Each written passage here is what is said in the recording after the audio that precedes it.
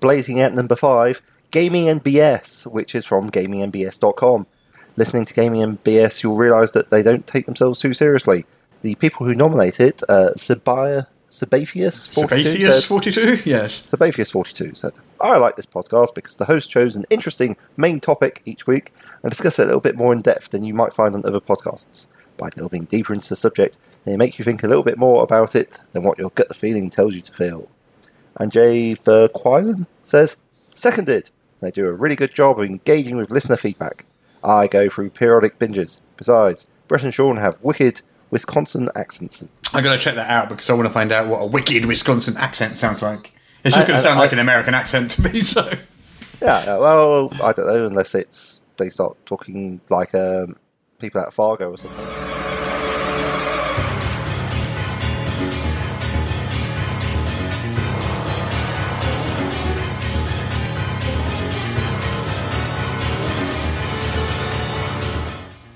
Welcome to Tabletop RPG Podcast, Gaming and BS.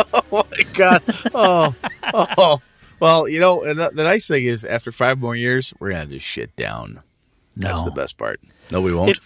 If it was the exact same every weekend, boring. Yeah, that'd be true. True enough. Boring. Oh, well, here we are.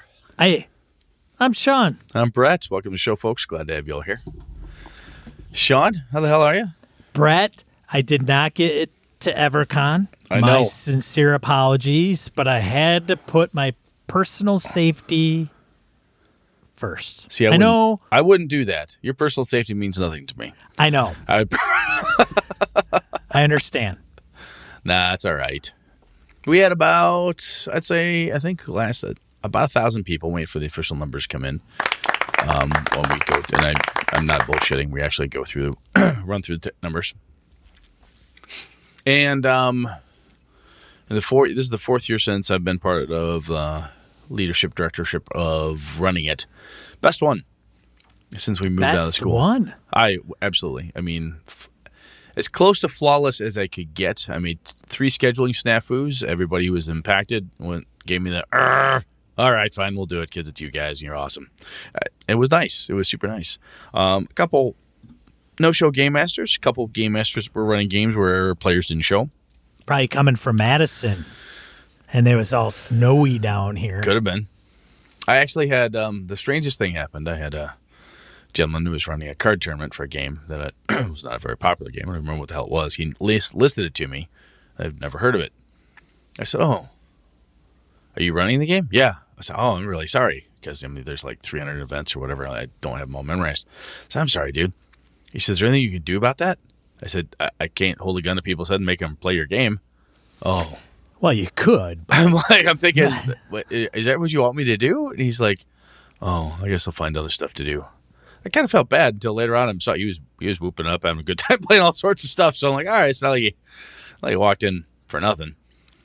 But it was good. It was a damn good convention all around. That's good. I'm glad it was a success and without issue. Yeah, there were BSers there. You know, it was nice. It was very nice. Cool. Very nice. So I think the next con I'm planning to hit is GaryCon. Sean, I know your little sketch on the GaryCon attendance, so we'll see how that goes for you. Yeah, unless, I don't know. I have a conference in August that's going to spend up a lot of my money and time. And if I do go down to GaryCon, maybe just for a day. There's only so many vacation days and vacation day monies available to either you or I. So just waiting to get fired, and then I'll have all kinds of time. Oh, man. That would be great. That'd be great. Sean, you're fired. Woo! Sounds good. Today? Just get it today? Can I leave now? Effective immediately? Like, if I leave now, will you ship my stuff, or do I have to pack it? You know what? Fuck it. Throw it out. I'll just leave. Yeah. But anyway, it was good. It was a good EverCon. Trying to get things wrapped up, organized for next year. See how we want to do that, dates and all that good stuff. Because there's always the convention centers like, oh, yeah, we were going to look at dates for next January. We're like, oh, my God, how are you not? It's a year away. So lock them in. That's the plan. That's the plan. More on that as it comes to fruition, but that's about it from announcements, man. Anything on your side? We were honored to be nominated on Ian World's that's right, yeah. top talk RPG talk show podcasts. Yes, not actual play. The separated actual play from regular podcasting or whatever. Something like 200 entries. Last year, we came in at number 7. Which is impressive. Yeah. This year was number 5. Shit, man. What the hell? I think what we do, Brett. We're pulling a Ken and Robin. We're just not going away. And eventually, we'll be a media darling. Eventually, this will happen. No, I think this might be the year for the Ennies. Will we actually submit something? We'll submit something. We may or may not win. Okay. We hit episode 300, and we call it a day. Could do it. No. Well, I don't know. That's a lot. That's a lot of lightning striking in one place at the same repeatedly. Going out on top. I don't know. I'll see what happens. We'll see. Maybe we just ride this wave. Of something. Ultimate popularity. Let's move on to random encounter. Yeah. I do have one other thing. Oh yeah. What you got? So I posted something on the forums, and this could be in die roll, honestly, but maybe it's my own random encounter. Could be. Maybe we'll random. Go to. It's not in the notes. Let's hit it. Let's go to random encounter, and then Sean writes in. All right. Sean from Gaming and BS Tabletop RPG Podcast writes in. Oh, I hate that guy. What the fuck is he talking about? He's always babbling. I heard he's a mumbler. A bit of a mumbler, a bit. A bit of a mumbler. He says, wait, how am I going to do this? Sean writes, I couldn't make it to EverCon this weekend. Weather got shitty, but that allowed me to game with my longtime game group. You know, the one with Jeff. We're still going through Tomb of Annihilation. As I was running the group through this crazy pre-published module, it dawned on me. There are a lot of things that we do as game masters that we really need to think about on the fly and have it make sense. True. Good point. Yeah, he's quick, this Sean guy. Not bad. Now, you may be saying, duh, Sean, you should already know this. But here's the thing. Everyone knows I run pre-published stuff, but even those robust description and rules of a game trips up game masters, beginner or advanced. Fair. Okay. The latter may have a quicker way to devise a mini system to make an encounter work. How many game masters get to an encounter and say, "Oh shit, how am I going to do this?" I'll give you an example.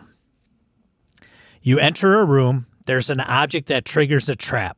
Say it's if a PC picks up a goblet off the altar, it triggers the trap. No problem. Pretty easy. Either someone detects it, disables it, forgoes it, triggers it. Right? Got it. Say it's triggered. There are 10 secret doors that now open and release 10 beasties into the room. I like where this is going. The room is a bit more robust, okay? I'll explain. So, a teleportation mechanism moves the character into a space without another PC. So, you enter the room. Mm-hmm. I'll paint this out. You enter because when I posted this in the forums, I wasn't as detailed. So this will help people get some context. When the party goes into the room, they actually trigger a trap that is a 15 by 10 pit trap at the entrance. And there's another trap with this other thing that can be triggered. Well, it continues. Okay. So when they trigger that trap, they get thrown into acid. That sucks. Yeah. So a couple characters take some 5 feet of acid. It's a fair amount of acid damage. It was 12d10? Yeah, they're tough, though. They're adventurous. They crawl out of that, scrape it off. Right. Rub 9th little, level, 10th level. Baking soda on them. They're fine. Right. So they get out of that. But there's still this 15 by 10 hole at the entrance of the room. Ah, that's dangerous. Yes. So they go in the room, and there's 2 stairways, one on the left, one on the right. They both go in the same direction up, away from the party. Okay. One in each corner, far corners of the room. At the top is kind of a walkway, and there's a mural of some kind. You go up to the mural, and the mural is of a maze, of a labyrinth, okay? As you're looking at it. It's like a crossword puzzle from Sunday's Funnies. Okay. Right? But the mural moves, so the maze that you look at is always shifting. Oh, it's magical. It shifts around. Shifts around. Got it. You don't see anything in the maze, but it's just this big, huge 10-foot by 5-foot high maze. Okay. Somebody touches it, they teleport into the maze. Oh, lovely. Okay, old school trappy. Yeah, got it. Okay.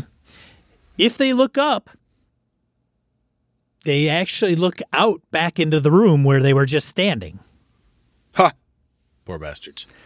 As they move around the maze, it's 20 feet of fog.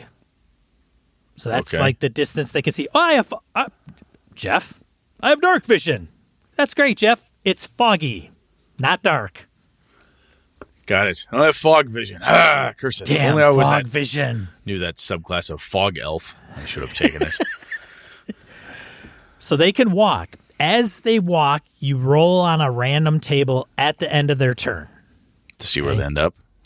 Well, they come across something in the maze. Got it. Okay. All right. So what happens is somebody runs up there, touches the maze, disappears. People are like, oh, shit. If you walk up to the maze and one of the player characters is in it, you can actually see them. Oh, neat. Right. Okay. What if you don't touch with a hand? You touch with a weapon. It's got to be touched. Living creature. Oh. I take the thief's face, press it to it. Sorry. So, Sorry. I was in the zone there. So what happens is they go in there and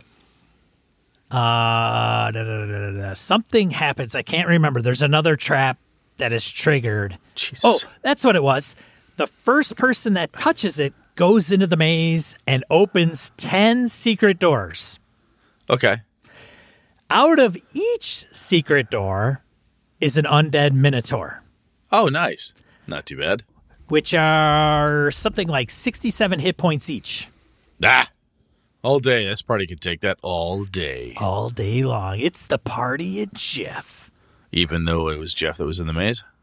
So it was not Jeff originally. Oh, So originally it means it's going. his wife goes in there, right? So they are like, holy shit. All the minotaurs come into the room. So what happens? Oh, hang on. Spoilers. Carry on. Spoilers. All right. So I mentioned this kind of in the post, but I'm going off the rails here. What happens is, so as a game master, I'm like, okay, how am I going to run this encounter? There's 10 freaking beasties. There's 1, 2, 3, 4, 5, 6, at least 6 player characters. One goes into the maze. We're running initiative. Great. Okay. And you don't want her bored while everyone else is having fight fun. Fair. Right. Yeah. So then what happens is people are like, oh shit. I run up the stairs because all the minotaurs and I touch the maze. Soup. Zoop. Great. What happens though is I think they believe, I'll touch the maze. We'll all be in the same spot. Oh, randomly placed within the maze. Randomly placed in the maze. I don't even know as a game master, I don't even need to know what the maze looks like because it doesn't matter. No, it doesn't. Because it always shifts, and they never run into each other. I've heard that about mazes before, generally speaking, because you don't necessarily need to map them all up. But wow, they're never going to... Oh, my God. Yes. They are fucked. Right. So they can... it doesn't actually say whether they can hear anybody, but I go, you can hear them faintly in the distance. No big deal, because it's not relevant.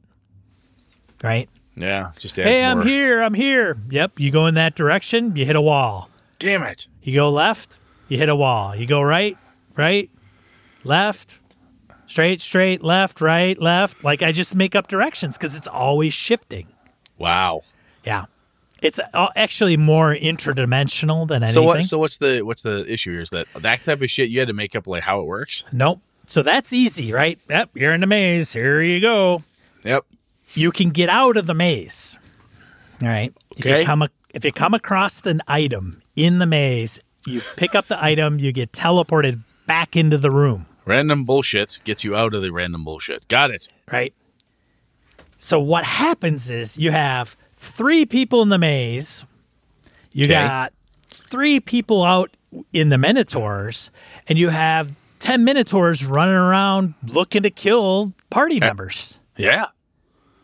So when I write down the encounter and I write down the initiative and I figure out, like, okay, your turn, what are you going to do?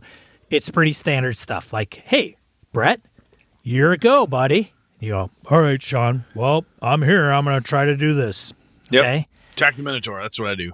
But the tricky thing is, well, that's another thing. Okay, so you get teleported in the room. You're behind this object. Are you going to be sneaky? No. Okay, great. Not sneaky. You know? Or right, I fire at a Minotaur with a missile weapon. Great. Now, I could be the game master that says, oh, they all see you, all 10 of you pile on top of you. Oh, yeah, all 10 of them just jump me. Yeah. But maybe not all 10 see them. So so my dilemma is, like, how do I make this a reasonable encounter that may actually be feasible given the landscape without just going, well, 10 of them just kind of pile on you? Because if that's the case, the character's dead. There's no question. And that's one of those encounters that my assumption is where I should read it, I'd be like, oh, this ain't that hard. And then as soon as something happens, because sometimes you read that encounter and you're like, oh, I bet it'll work like this. Right. I mean, I tried to do that with Iron Shoes and Blacksmith's Folly and Fish Story and other Avalon stuff I've written or working on. Okay, what do I think people are going to do? And then you have to caveat the fuck out of it and say, okay, now if they don't do this, try this. If they don't do that, try that. I mean, and there's only so many if-then statements that you can plug into anything, because then it becomes insane. Wow.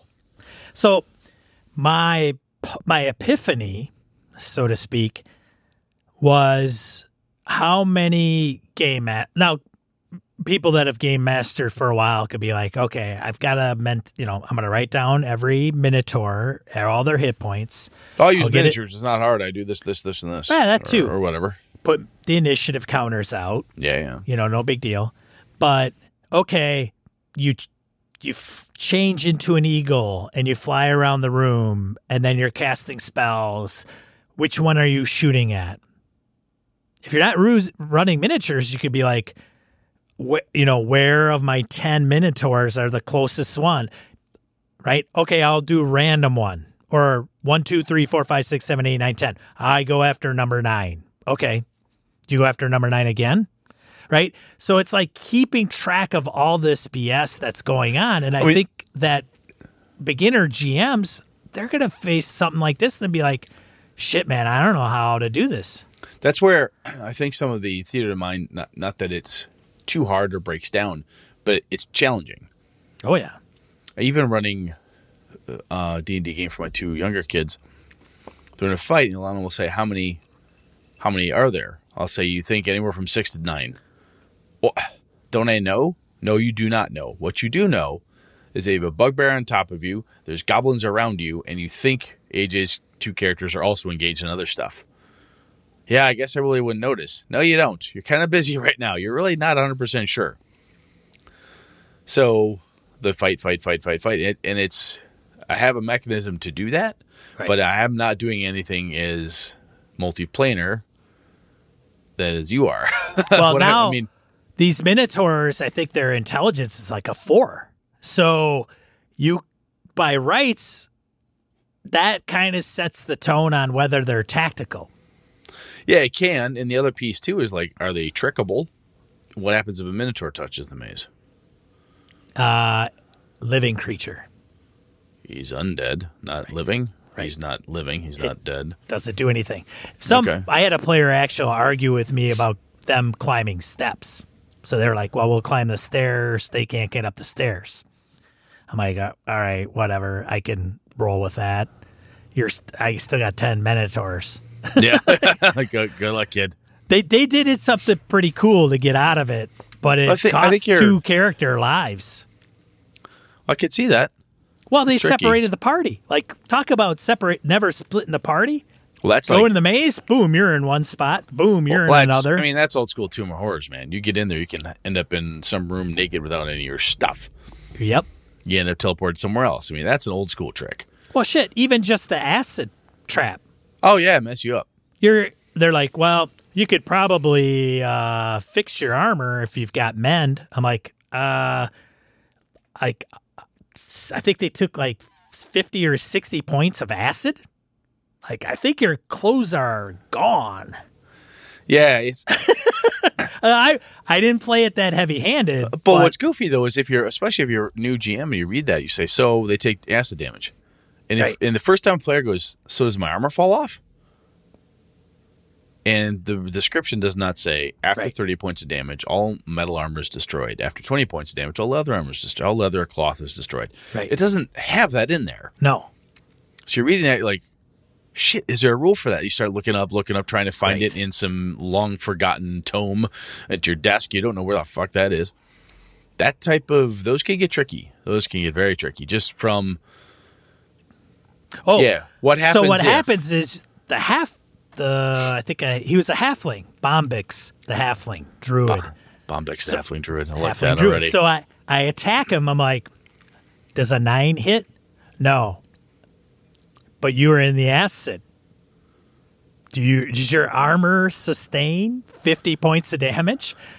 Now what's your armor class? Oh. And he's like, I'm like, it's all right. It's all good. Somehow your armor survived, but be aware. So when I got kind of 3/4 into this thing, I'm like, I don't want anybody telling me I'm not a fair game master because I'm not pulling punches, but I want to make sure that what's going on makes sense, and that I'm not just being either overzealous. There's a makes sense. I think that's a key thing is you're running something you're like, I want it to make sense. Yeah. Confusion in combat, fine. Confusion to the point of nobody knows anything and can't do anything, and the players themselves feel like they're being screwed via confusion. I can't unconfuse myself. No matter what question I ask, Sean goes, you don't know. You don't know. You don't know. Yeah, that's you don't know. no good. Yeah. Again, we've talked to adversarial and other things. I think it is a challenge though to take any number of encounters and have them make sense when the players do something wonky. Yeah, and a lot of that stuff, like you mentioned, isn't like, okay, this is exactly what happens. Now, some of these encounters are pretty long. Like, hey, here's this deal. Because there's a sarcophagus that's changing colors. They come across keys in the maze, and they're like, oh, I know what to do. And so there's an element of them understanding what's going on. But I'm thinking of a new player reading this. I'm like, how do they even get their head wrapped around all the shit that's going on right now? I think that is some of I've heard this dislike, if you will, of the large modules, the big $50 tomes that Wizards puts out. Well, the nice things about the old modules is that you had a very short, quick thing, which is where I think you start looking at DM's Guild, Adventures League stuff, and like, okay, this one I can get my head around. It's 4 pages. That's where you should be cutting your teeth. At least to me, in my opinion, or for some people. And maybe some people don't care. And they grab, out of the abyss. And they're like, oh, I got this. And they just go. And there's no problem. They have no issue. And they theater of mind that sucker. And it's just beautiful and it's wonderful or whatever. But I think it can be daunting. Yeah. Not only just the size of the adventure, but then you also think, well, this is how adventures are supposed to work. And this is how they have to be because it's the official stuff. So, yeah, man, I get you. So when I thought about this, I'm like, I could easily do, and we talk about, we got like 270 plus episodes of talking about how to run a game, how to be a better game master, different tactics and references. And then I think about none of the stuff that we talk about is going to help this person tackle that encounter. And so I thought about actually going on YouTube and going, okay, I'm the game master. I've got Joe, Jane, Sally, Slick, and Jack. Here's their player characters. This is the synopsis of the encounter in the room. First thing I do is know that they're going to trigger the trap, and I'm going to write down. This is what I'm going to write down. I'm going to write down the hit points of every bad guy. And then I'm going to write down the bad guy's AC, initiative, actually explain what I'm doing. All right, character goes in, we roll initiative. They go, this character goes to there, that triggers this. This is what I'm going to do. Put 10 Minotaurs in there. It's a free-for-all. Well, White Plume Mountain, a funhouse dungeon, there's a section of it where you have these discs hanging either from ropes or chains. And the rope or chain goes to the center of the disc. You hop on it, it tips and rocks wildly. You have to hop across these weird little disky things to get to the end of this chamber. It's difficult as all hell. Of course, you fall, terrible damage. There's another room. If you walk in, the door will shut behind you immediately, and there's these weird steely globes hanging from unbreakable wire, which literally cannot be broken by anything. You got to figure out a way out, And people are going to try stuff, do things, poke around, punch stuff, hit things, and try to figure it out. And even if you are using miniatures, there's still description, the power of your description, the clarity of what you're doing, and how you set that scene. We've talked about this a little bit before where I've said before, I can't remember which episode this was. It wasn't that long ago. Oh, you walk in, there's a library, there's a chair, this, that, and see the players aren't paying attention. Yeah, and you also notice the lich at the podium. What? Why'd you bury the lead? It's tough. It's really hard. And I think that's an interesting approach, man, because how the hell do you run this room? And if you've done this for 30 years, you're like, it ain't that hard. But sometimes you've done it for 30 years. You crack that book open, you read it, like, oh, I get it. It isn't going to be that hard. Right. I know my players pretty well. You're going to get in here, Minotaur death room, maze, poison, got this. Psh, how hard could this be? And then Jeff does something crazy. And Jeff's wife does something equally crazier. And then Brett stops doing anything. He just locks up all four and stares at it. Oh, there were people in the maze, sitting in the maze. I'm going to just sit here. Yeah. And you're like, okay, so they just quit. Or did they quit? They're not having fun. They're waiting for something to happen. And, you know what I'm saying? Well, I'm going to do a short rest. I'm going to recoup some stuff. When you've got a room where there's like undead death raining down upon you in a big-ass pit full of poison behind you, or acid in this case, and then somebody's in a box where like, okay, I can't get out, nothing fun is happening here, I just sit down and wait. I'll just wait for the fight to get done, then Sean will get to me. It's like, how do you keep that interesting for everybody? Right. Keep the person from saying, well, fuck it, I just take a long rest. Wait, you do what? Just take a long rest, I don't care. So there's a random table while they're in the maze. And if they roll a certain number, they come across a colored key, okay? And if they grab the colored key, it bops them out of the maze, okay? That's one way to get out of it, which is the only way they actually found how to get out. Another result is you run into a regular Minotaur in the maze, and you do one-on-one combat with him. And get your ass kicked, possibly. Hey, there's nobody helping you. You are like, that's it. And So, of course, I've got casters like, oh, no problem. I got a, 120-foot range with this spell. I'm like, great. Fog, 20 feet. Oh, what? Yeah, you can't see them that far back. So you're not going to be able to cast your fancy-dancy spell there, sorcerer boy. So and even if you go back to the acid piece, there's nothing in that acid description, the way you say it, that says what detrimental effect, if any, is supposed to happen. Because the old modules would say all their equipment, some of them would say it's trashed. And I know some new adventures, at least Pathfinder ones and other, it's been forever since I've read some. But you'd be expected to reference back to the acid rules in the book. And if you don't have those readily available, or if you're like, oh, shit, where is that? Or you don't think about it. It's not the same as like swimming. You're like, oh, they're going to get out of this as quick as they can. It's acid. They'll figure a way, blah, blah, blah. But it's like, oh, you're in an ocean. We've talked about this before. You better bone up on your swimming rules. Someone's going to end up in a goddamn drink, be able to figure out how you're going to deal with that.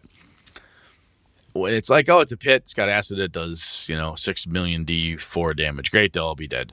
If they survive, they'll be up here poking around. Probably a bunch of Minotaurs kick their ass for a while. Maybe someone gets caught in the maze.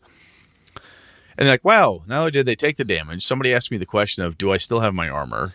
What happened to my bowstring? Is my spellbook okay? Like, do we stop right now and look all this up? Yeah. Or do you just hand wave and keep going? And then somebody goes in, touches the thing, 10 Minotaurs show up, and people are like, wait a minute, maybe we should. I'm really glad we did hand wave that thing. And this game master's like, I really kind of wish I didn't hand wave that thing, because not having a really effective metal armor right now would be kind of fun and be a little more of a challenge, because Ragnar the Mighty's laying waste to my undead here. There's a lot that can go on in any given encounter, and finding a way to make it all sing and be reasonable or realistic, quote unquote, and whatever that means in the game you're playing, that's not an easy task. And I think the other main piece on that I would tell this mysterious Sean who wrote in, right. I would tell mysterious Sean that you can't beat yourself up that if you had one encounter like that didn't go as well as you wanted it to. Because it's going to happen. You could run a big ass module like that one, and it might not go well in a room or two. So, not like the whole thing's going to go to shit on you, but you're like, fuck, that didn't work out that well. So there is 1, 2. How is there? Did both of Jeff's characters survive? I think they both survived. Even the poor paladin who's not a paladin anymore. Yeah. I had him down to death saves, though. Attaboy. Yeah. See, now I don't feel so bad you missed Evercon. Yeah, well.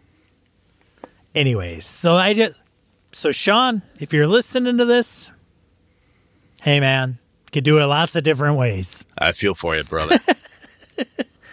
All right. You want to read the first one? Sure. Good Lord. We're a half hour in now. I know. Get with this thing. I know. This might have to be a listener feedback one. Yeah, it might be.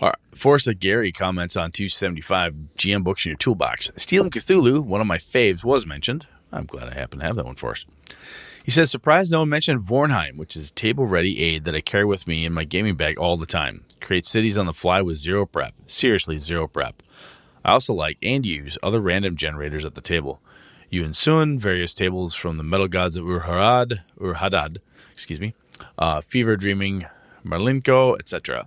I do have a couple of those, so I should have brought that up, especially the Vornheim one. I do have that. He's right. You can make a city right damn quick.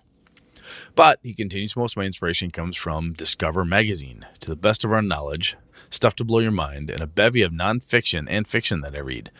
I'm not much of a TV or movie watcher, or rather my TV and movie watching is, frankly, hard to gamify. Twilight Zone, the original series, movies by David Lynch and the Brothers Quay.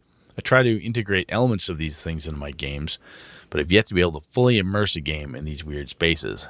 Although I did come close with a Call of Cthulhu scenario I based on David Lynch's short film Rabbits. What I wouldn't give to run or play a session of Eraserhead. I think it's interesting. I'm glad you brought up those other sources there for us. That's cool. And some things are hard to gamify. I think sometimes if you're watching like the original Twilight Zone thing, you may take that and go, I can't make the whole thing about that, but I like this thing. I like this piece. And sometimes it's just touches of a David Lynch movie or something weird or odd that you've got that you really like. You can take that and slot it into what you're doing. So that's pretty. And I think some of the I would say that nonfiction is a pretty good way to go. We've mentioned that repeatedly. Even what was the last episode we talked about that big map of Rome. We've talked about, hey, they just found a derelict, basically ghost ship full of dead bodies. No one knows where it came from. Hey, we found this. They found that. There's a shit ton of crazy unsolved mysteries that are nonfiction. You can grab any number of those things and make a really cool game out of them. Yeah. Very cool. Thank you, Forrest. Yeah, thanks, Forrest. Haven't heard from you in a while. Thanks for good stuff. Commenting on the forums. Tom, also in the same thread, comments on GM Books in Your Toolbox. I have a couple of entertaining random role books I'll check every now and then if I want something unusual or unpredictable tossed in. Encounters, treasures, motivations, etc. Roll XX and The Starship from Hell. I also like incorporating the concept of primal magic from the Primal Order books of Wizards of the Coast before they acquired D&D or published Magic the Gathering. It's a capstone system with conversions for the major games of the time. It was a way to give deity-level creatures a real boost, magic-wise. It also provided guidelines for building pantheons with several interesting examples and ways that mortals might acquire primal magic. It also includes a bestiary book, although you wouldn't want groups of less than 20th level or so to beat the weakest of them. Wow. Yeah. One of the things that Tom, when he mentions this brings it to my mind is looking at some of your old gaming stuff that you have, even if you don't convert your old TSR module or whatever, but if you liked, the Volturnus series from Star Frontiers, or if you had a really cool Star Trek adventure or a Star Wars adventure from the old West End games that you really liked, you could reskin stuff for inspiration. And I have found myself, if you're listening to you, I should say, read this from Tom, I've found myself thinking, there are a number of different things I have read. And I mentioned a little bit, the old Dragon magazine. I'd read a ecology of something. I'm always a sucker for monster ecologies. Ed Greenwood did a number of them, as did others. Wow, that's pretty cool. I used the ecology of the, the rot grub. Pretty interesting. Just simple things like, oh, that's neat. Oh, I bet I could do this. And from an inspiration perspective.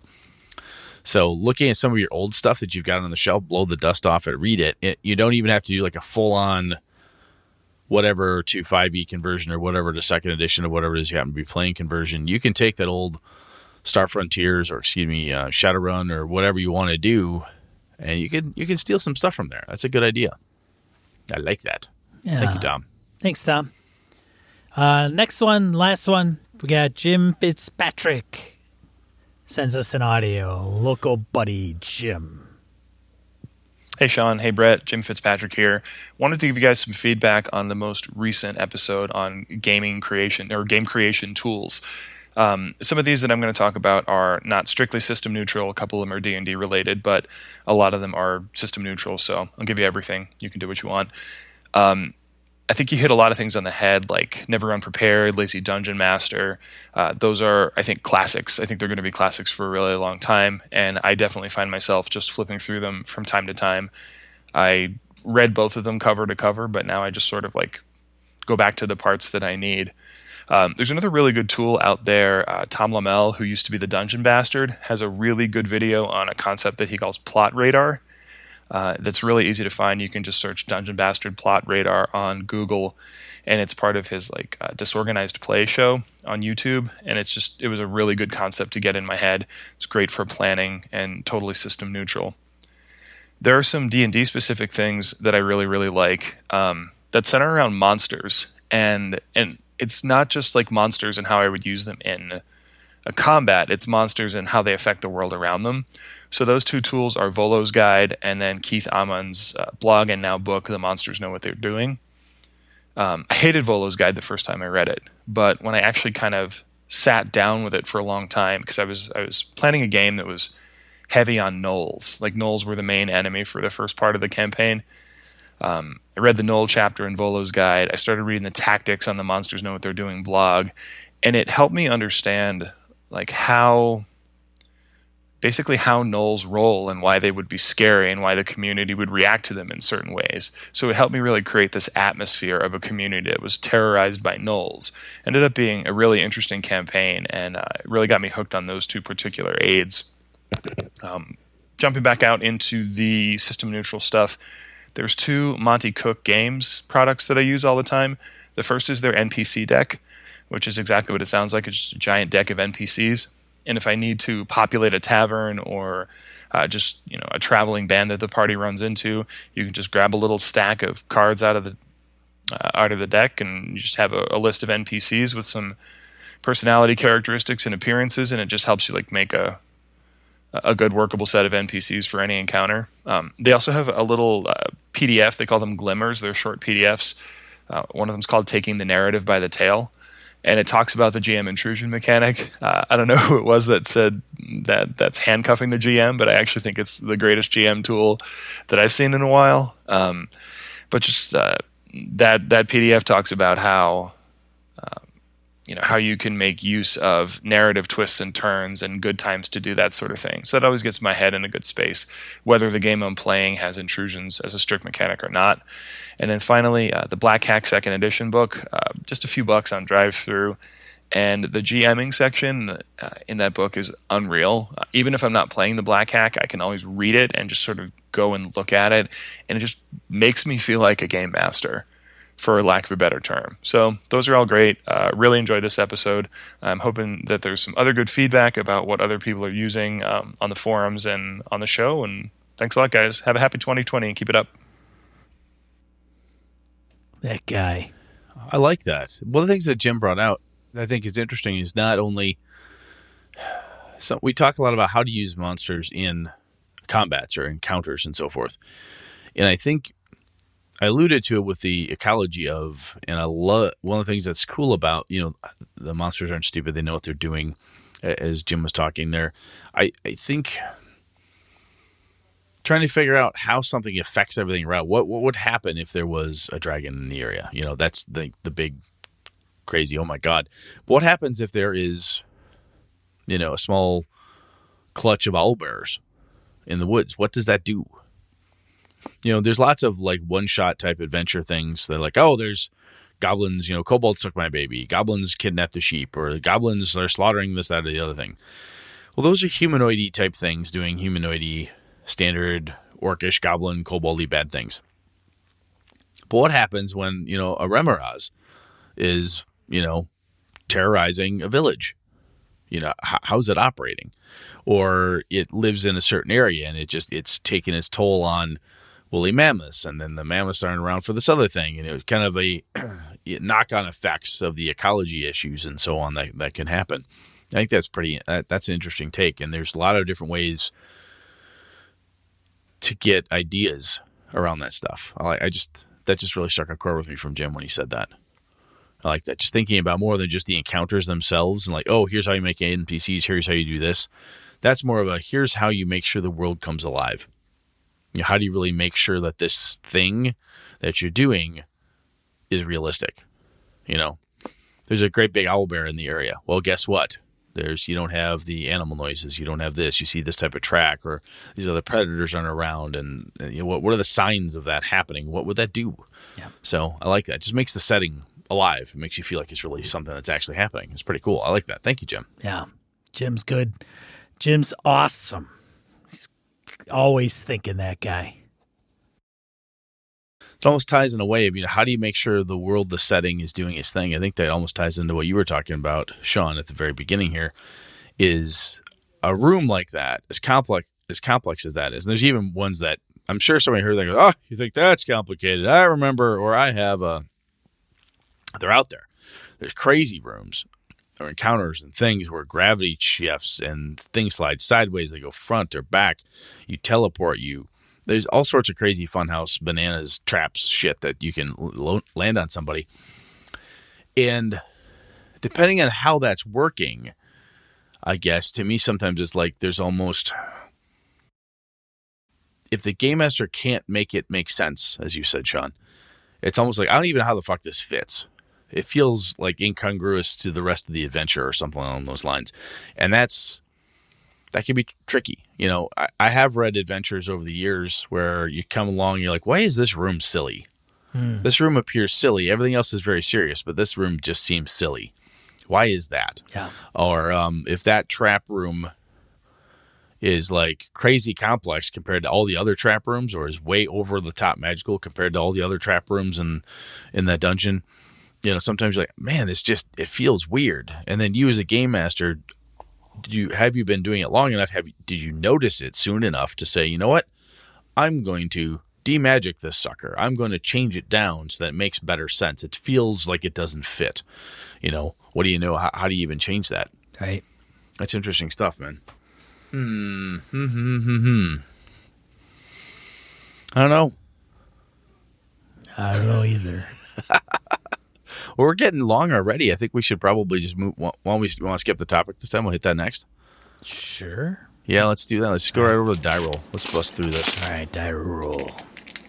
Thanks, everybody that wrote in for Random Encounter, all the comments. Thanks, everybody. Audio. Much appreciated. Die roll. Got a few. So, start off with Nathan Hughes. Okay, so Nathan somehow found out we linked to a blog that listed concept art on spaceships. So he's yeah, we did that. So he's like, hey, if you don't mind.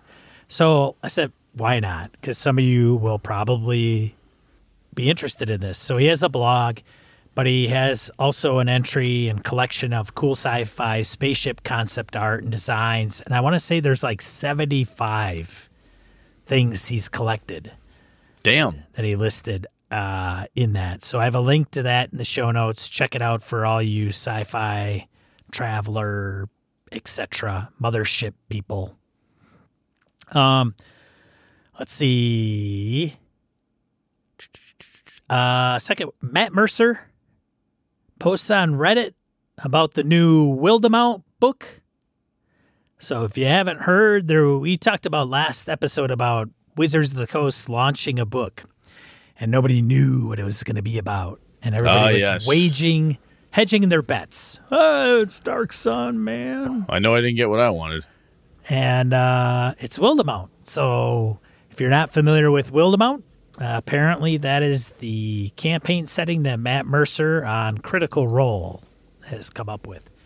I will attempt to put links in the show notes from everything Jim mentioned in his audio. So Dungeon Master, Plot Radar. I have seen that one a long time ago. I need to find that one again. Well, I see it. Sly Flourish in him talked about it, I think. Yeah, I remember that one being pretty cool. Yeah. So I got to find that sucker. So I found it. I Googled it. I think Sly Flourish, a.k.a. Mike Shea. I'm so confused. Are you Mike Shea or are you Sly Flourish? I don't know. Yeah, he's so complex. I quit. But he was on with Tom talking about something, and it seems to, I think, involve Plot Radar, but I could be mistaken. The monsters, what they're doing, blog. I'll see if I can find that. Monty Cook Games, NPC deck. That should be a no-brainer. I can't remember the other one Jim mentioned. And then the Black Hack I could find that too. Easily done. Yeah. So, that's this catch-up round of Random Encounter. This is also what happens when Brett gets back from running a 3-day convention. I'm fucking exhausted. Yeah, Brett's tired. I'm very tired. Brett's tired. Holy crap. I was naughty and I was so hungover Monday. I haven't been hungover in forever. I normally am much more in control than that. Good God, that was stupid. Yeah. So there you go, ladies and gentlemen. Brett does not bounce like he did 20 years ago. Brett had a realization this past week. Brett was stupid. Brett was like, he was uncaged. I don't get out much. Woo! That's not true. That was stupid. No. Well, hey, take a few Tylenol, man. You'll be fine. Yeah, I gotta take some ibuprofen. I had a crown put on my tooth early this morning. That probably didn't help either. I can still taste the Novocaine. Get that out of my mouth. So, Ugh. there you go, Brett. Indulged. He's been at the dentist. Hey. The more you know. I got to hear about your inability to game master a simple trap. Hey, man, that's role-playing based. Come on. All right, let's get out of here. Yeah, so we'll catch you on the next one where we're going to talk about what, Brett? Back in a Kickstarter. That's right. Just back anything Brett puts out there and you'll be fine. Totally. Yeah, don't do that. Do it. All right. I'm Sean. I'm Brett. Good night and good game and all.